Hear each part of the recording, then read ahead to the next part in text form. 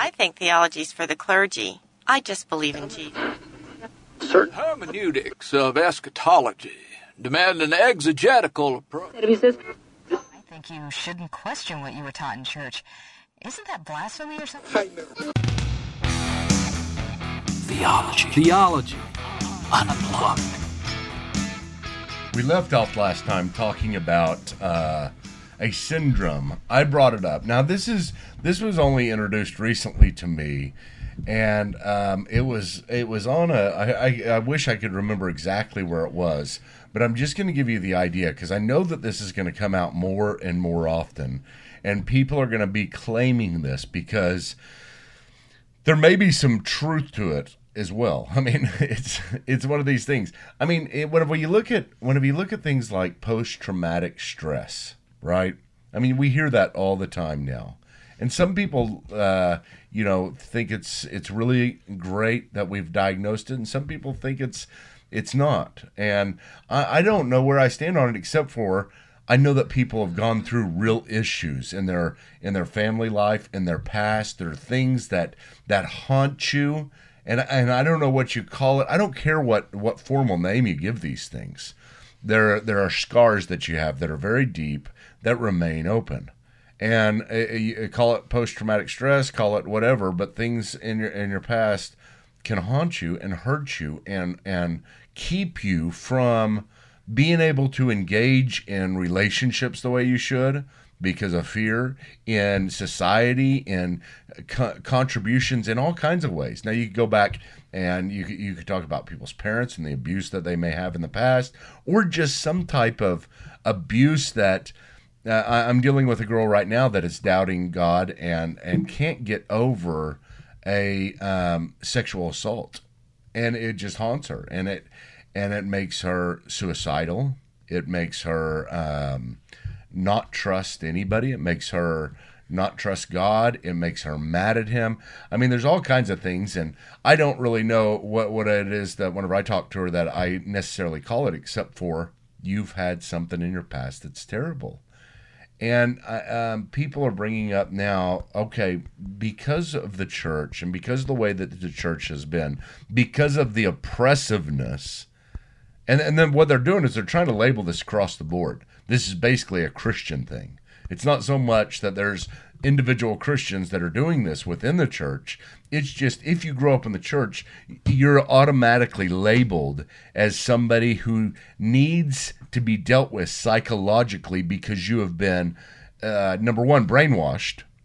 It's part of it, the brainwashing to where you begin to believe in things that aren't true. You have been oppressed because you have been damaged in your mind into thinking certain things are sin that aren't sin, that should be freedom.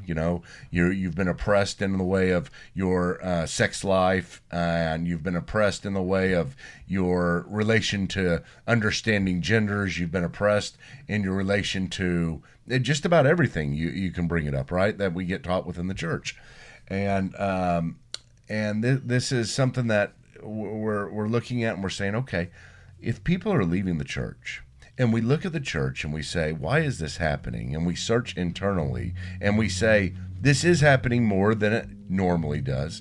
This is happening more than it has in the past, which I'm not sure if that's true, but let's just grant that that's true because of all the statistics that are coming out. But let's say that all these people are leaving and they're saying, I found freedom, right? Because we talked last time about the freedom that people feel whenever they have doubt sometimes, the freedom that people feel whenever they begin to leave the church and the excitement that it gives them.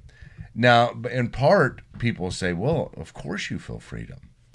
I mean, you've been in bondage all your life. You've been oppressed all your life with, number one, silly beliefs about God. Number two, hurtful beliefs about yourself. And number three, damaging to society beliefs about how to relate to other people. And sometimes I look at this and I say, man, we do that. We often do have that.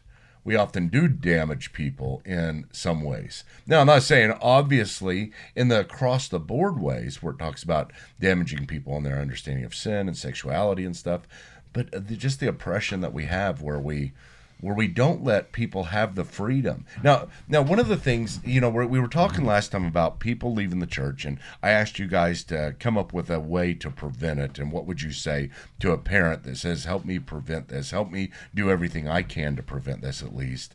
And one of the things that I remember a long time ago hearing about Billy Graham and his wife, what's his wife's name? Ruth Graham. Billy and Ruth, he said, we came up to Franklin, their son, and he was 21 years old, I believe, somewhere right around there, and he was kind of living a rowdy life. And Billy Graham said, listen, to his son, he said, listen, me and your mother have decided to follow the Lord. You're going to have to decide who you want to follow. And I thought, wow, what, you're giving him an ultimatum at this point in his life? Shouldn't you automatically suppose that your child is a Christian no matter what? Because I'm sure Franklin had the confession growing up, just like whenever you grow up in a Christian house and here you are and you're going to church and you're learning Bible studies and of course all these children are going to say they're Christians growing up, but here he is with his son who has been through all of that and saying, you're going to have to decide whether you're a Christian. Isn't that interesting? I mean, think about it.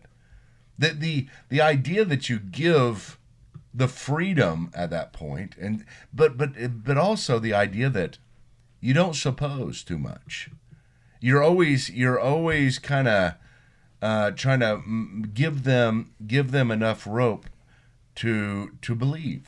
Well, I mean, it would probably surprise a lot of people that he would do that, because most people might think and suppose, probably not wrongly, that extremely religious people, devout people, would do the opposite of that. Would do what you suggested, which is assume it because I raised you that way, and because I can't imagine or fathom, and I will not countenance or abide the idea that you wouldn't stay true.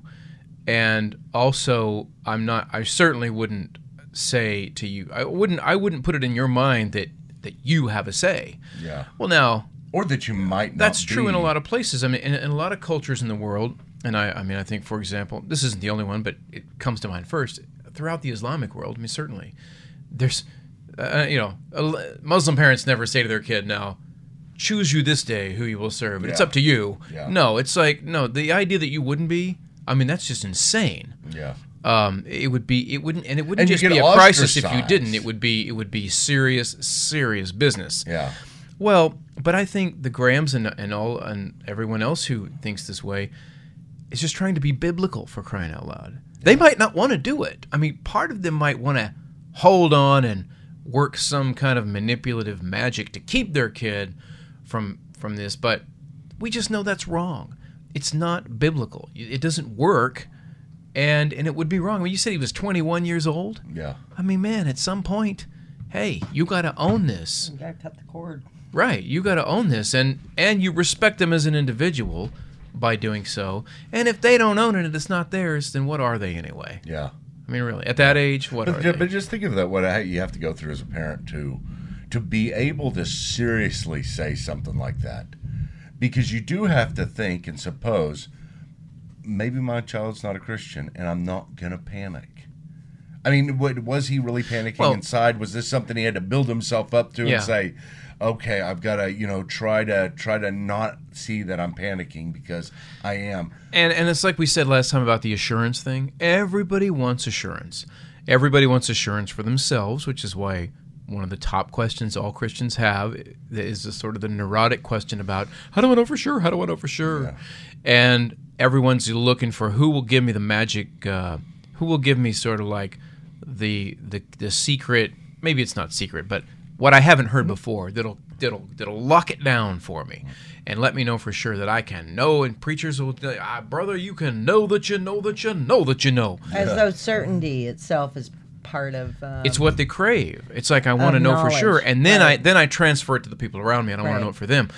But biblically speaking, I think we can echo Paul in a couple of places. Colossians, he says this. Corinthians, we can echo Hebrews as well, when they say to people, you can rest assured of God. Can you rest assured of you? Well, I tell you what, persevere to the end, brother. That's how you know. That's your only surefire way to be sure about you. Yeah. Assurance isn't a God problem; it's a you problem. Yeah. But you don't get a token or a trinket or a nifty little thing to guarantee that for you.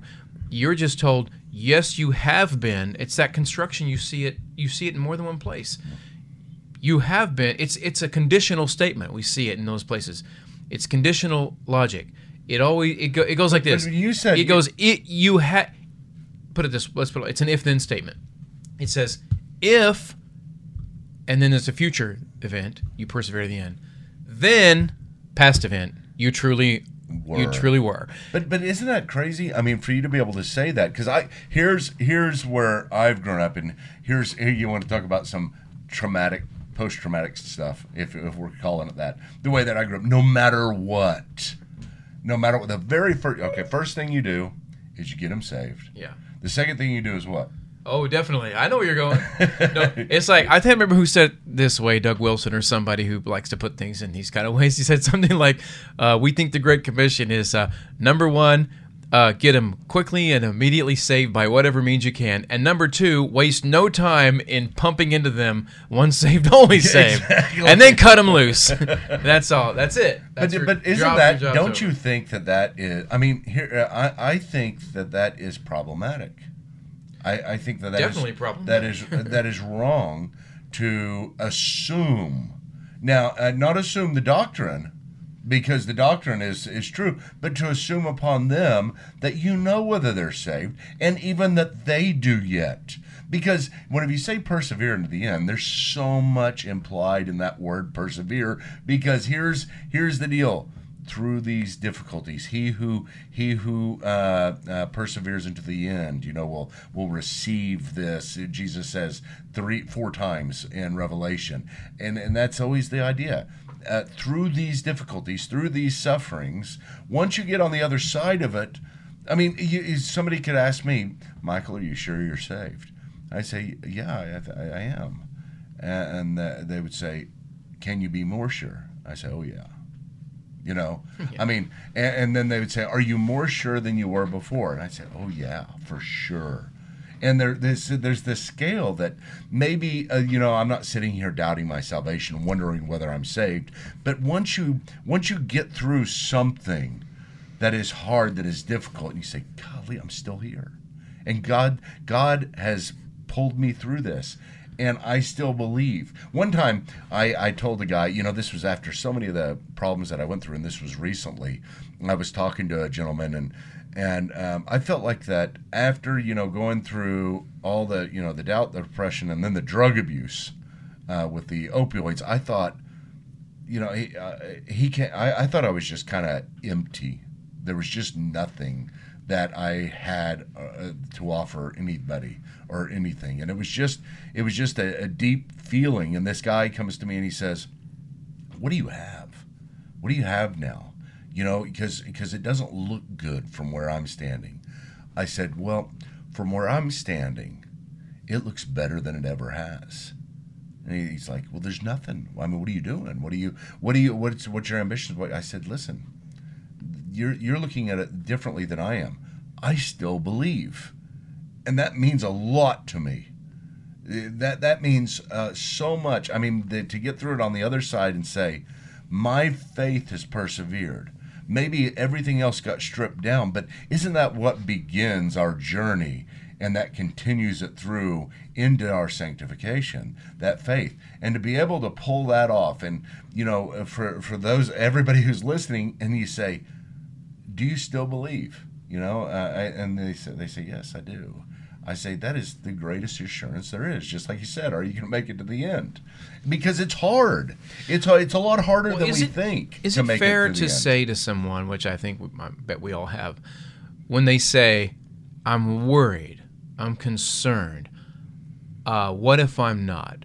What if it hasn't been? What if I've sinned too much? Have you ever said to somebody, the very fact that you have these concerns, that you're worried about it, is a very positive sign, because it's the guy who doesn't care, who has just sort of decided, and apathy. That's the guy I'm more worried about. Yeah. Or the guy who so flippantly assumes he has such supreme confidence in his status, maybe you don't doubt yourself enough. And to me, I think we have to make this distinction and ask, who do you doubt? Who's getting doubted here? Yeah. And I think it's normal for everybody to have passing doubts about God, about everything. But I think a solid, grounded Christian will overall have a pretty steady, abiding confidence in God and the Word of God, and but will, and I think a mature Christian will have, for all of life, ongoing, recurring doubts about myself. But that's normal. That's actually almost in a roundabout way. It's encouraged. Part of examining yourself to see that you're in the faith is to doubt some aspect of the way you're living. Question yourself. The way, do I really believe? What you and what is it I believe, and then but I think that's a big part of just part of Christianity. It starts with the two most important questions: knowing God and knowing self. What is God and what is man? Yeah. And then your sanctification is knowing God better and knowing self better. I mean, to kind of be succinct about it. Yeah, and some people might say, well, that's weak. That's weak. It shows that you don't. Why aren't you more sure of yourself? But as you say, the Bible gives us indication that we shouldn't be too sure of ourselves, because, and even I think some of the most, I think some of the strongest spiritual movements where you have holiness, and I was looking at there was a list that the Wesleyan groups would ask each other. I guess Wesley wrote all these out. It's like 22 questions, and they'd all meet every time they meet together, and they were all so introspective. And it's like even guys that might have been doing this, by our standards, they would be considered extremely saintly by this point. But every week they're asking each other and themselves, do I do this? Am I do this? Do I mean it? Am I harboring this? But am I, it's like... And that's good and healthy to a point, but then on the other hand, it can go to a sinful extreme of where all you're really doing is focusing on yourself. Yeah. And the point is when you focus on yourself and your sinfulness to know yourself better, it ultimately should compel you. You don't want it to be narcissism. You think more on God and His grace. So it should always serve to help you think better about God. Whenever somebody's having these doubts Christ. And they're talking about leaving or something like that, what we've been talking about so far, there is a couple of questions I think that seem like they're they may be side questions, but I think they really need to be the center of attention. And number one, whenever you ask people, or whenever they talk about their doubts, and whenever they talk about, whether they're really saved, you ask the question, where else are you going? What out there is more compelling that you're finding? And almost always, what do they say? Right. Nothing. No way. Are you going to atheist? No way. Are you going to Muslim? No, I'm not. Are you just going to nothing? They're going to self. Yeah, and at this point, it's idolatry of self. Yeah. Well, no, I'm not talking about that type. I'm talking about these type that you get this kind of neurotic. Fear. What's your other port in the storm? Well, but no, I think it also applies to the ones like you said earlier. You talk about the people who start to doubt and want to leave and walk away, and they feel exhilarated and freed from it. And I think if what they're walking away from is a really distorted version of a cult or some whack job thing, then of course. But if it's just standard, historic Christian, by whatever denomination, then I think you're a fool, because you think you're walking into freedom. Yeah. Where are you going? Yeah. Like you said, it's like Jesus told his followers, you guys gonna go ahead and hit the trail too, like everybody else? Yeah, well, it's very much what. And what did he say? What did Peter say to him? Well, it's like Adam and Eve. I got no one else who can do what you do and say what you say. There's no competitor. Jesus try to get rid of people more than you? I mean, he really does. Trims the fat. He's always asking those difficult questions that we're scared to ask. He's always asking those introspective questions to the point where I want to weed out those people and I want them to really think deeply. Even the whole John chapter 6, whoever eats of my flesh and drinks of my It's a blood. hard And teaching. everybody's like, I'm out of here. Yeah. He's like, I'm done. I mean, in modern terms, Jesus would have been like, "You think?" I'm done. Yeah. That was my intent. You know, But here's another thing. One more thing, real quick, is that whenever people come to you and they say they're in this panic and a fear of doubting, I know that there's this oppression that you can put on them. And this is what we started with. There's this, oh, you shouldn't doubt, and you just, whenever you're really saved, you just know that you know that you know. You know, I know. You know, you ask me how I know He lives. He lives within my heart. Right. You know, and people come, and what if they're really honest with themselves?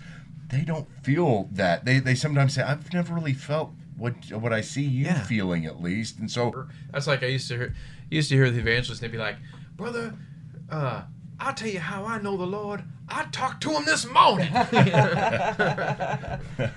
Well, that's the way we make people feel sometimes. Is you ask me how I know He lives within my heart, as if there's just this inner connection that I have. Sometimes, with God. like, I know Him better than you know Him. But doesn't it feel Gnostic sometimes? It feels Gnostic sometimes. Well, it is Gnostic. I do think it is. And it's a tossing it up misplaced to basis for you, because like tomorrow knowledge. I may not feel that way, and now I'm screwed. Yeah, because it's riding on me. Yeah, I had a guy call me not too long ago, and he said, listen, I used to walk with the Lord every single day, and I used to be in His presence.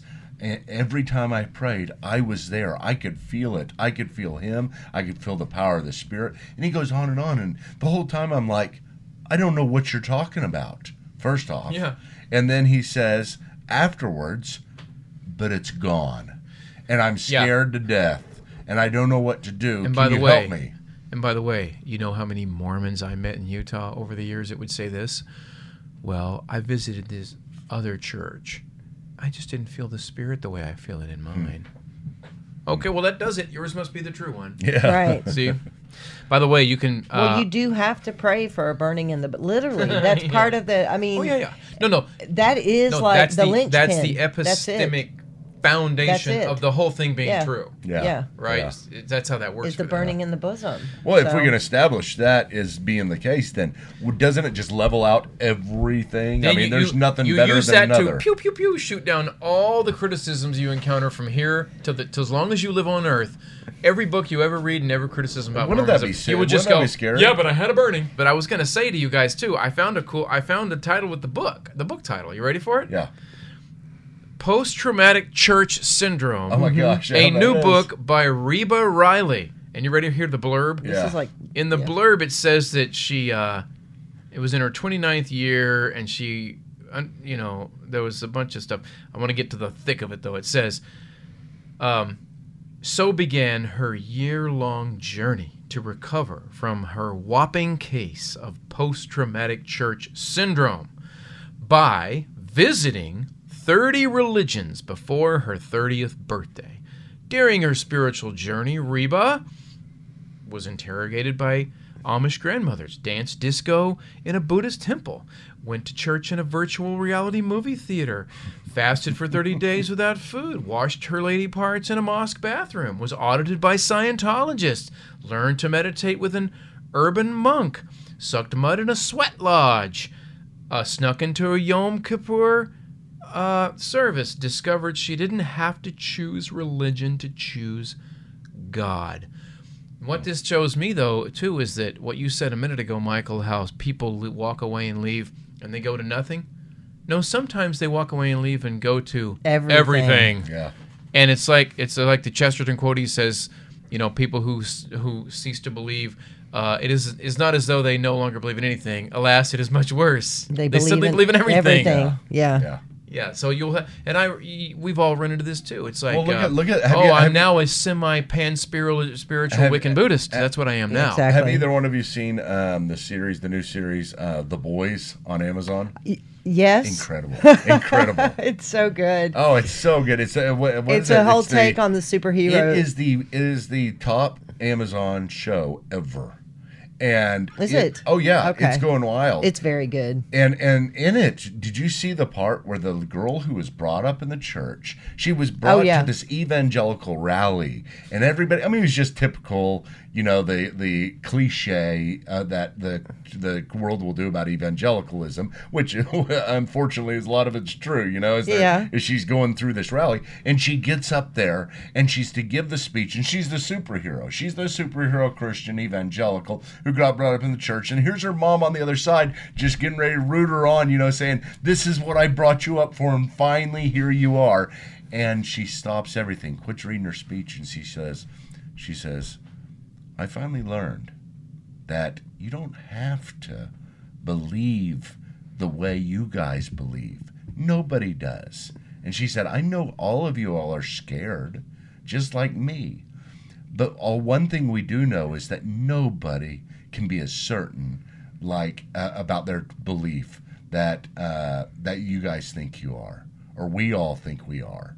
And the whole idea is it's this freedom from believing in the oppressive environment that she was brought up in, because her mother was very oppressive, and it shows that. I mean, here we go. Post-traumatic church syndrome is it's being illustrating these different places where people are breaking free from their old rules and their archaic mentality.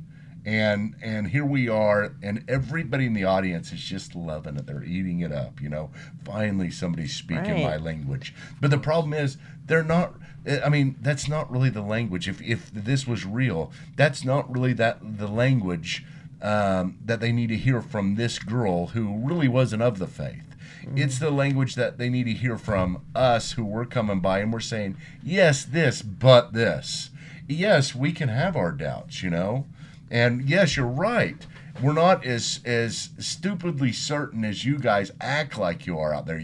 In my heart, I've got this emotional connection to God. I visit God every day, this kind of stuff. We're waiting for that. That's our hope. That's whenever the angel said, why are you staring up into heaven? This man who was taken away will be brought back in the end. He's not here right now. He's not. There's this lack. There's this mentality that we should all have, that we're groaning within because we want his presence, and so we lack it. And in that lacking, there's this bridge that we're making up to perfect faith, to having where Paul says, for now we see in a mirror dimly, but then face to face. And I don't think we've really come to terms with seeing in the mirror dimly in order for us to be able to even have hope of seeing face to face. We work up this some type, and I'm not saying charismatic in the sense of spiritual gifts in that debate. I'm saying we work up this charismatic mentality within us. Like, we need to be more charismatic. We need to be more spiritual. I need to have more connection with God, and act as if it's this esoteric, Gnostic experience that and I'm not saying some people can't have that and don't have that because their personalities. No, but I mean, it's ironic because it is Gnostic in one sense, but yet is at the end of the day, it's devoid of intellect. Do you see what I'm saying? It's still appealing to, in a weird way, experience, which is like some sort of feeling, as opposed to, it is the disconnect. And, goodness gracious, evangelicals have been harping on this for 100 years about the disconnect between the mind and you know what I mean, and belief. Mark Knoll. And the scandal of the evangelical mind is that there isn't one. Right. So that. And we need to be less harsh in that. But I mean, we recognize that that's an issue, But again, that goes back to what we were talking about last week with, the church has lost its footing on that. And there's a number of reasons. We don't because even we're need to. Scared. We don't That's need to break it down. To. Well, it goes back. We were scared. Back around. Initially, we were scared of modernity. We were scared of the modernist and what they were saying. So, retreated into our own little, cubby holes.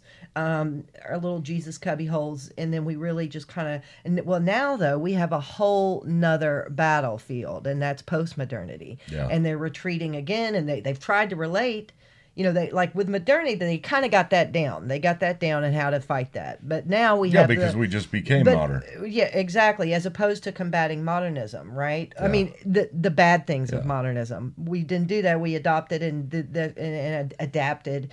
And forgot our foundation, and you see that with the mainline denominations retreating, or not even retreating, but they that's happened in the past 50 years. They've just sort of crumbled.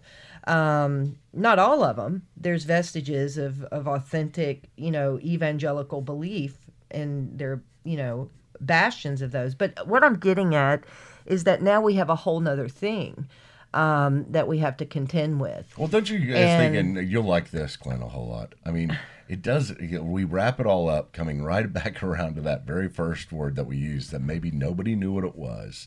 And we need it within the church. And Carrie said, let's teach it more. And that's epistemology. Right. Look, another thing, I mean, we should probably do in our next whole episode on this. I think we haven't said enough about a cultural force that has come with this wave you're talking about, that didn't exist. I think even in the modern era it didn't exist, and it's bred a downright hostility. That's almost so that people raised in the church. I'm not even talking about outsiders who never had. I notice in people that I've known for a long time, they walk away, and it's not just they walk away. Oh, it's sad. I wish I could still believe, but I don't. No, they walk away, and it's this post-traumatic thing. After they're gone, they turn around, and they have got the most, the bitterest self-loathing. Yeah. Like, and it's I think we have to address where that's coming from, what has happened to make it not just that I'm just not part of this anymore, but this is a disgust. Like, I can't believe I ever. And it's like Paul dealt with this, didn't he, when he would talk about certain people? It sort of broke his heart because he says they were with me. And now they haven't just walked away. In some cases, they're now like made me a sworn enemy. And in the end, it may not be easy for us to say, but we sometimes have to say, like he did, they went out from us, but they were not ever of us. Theology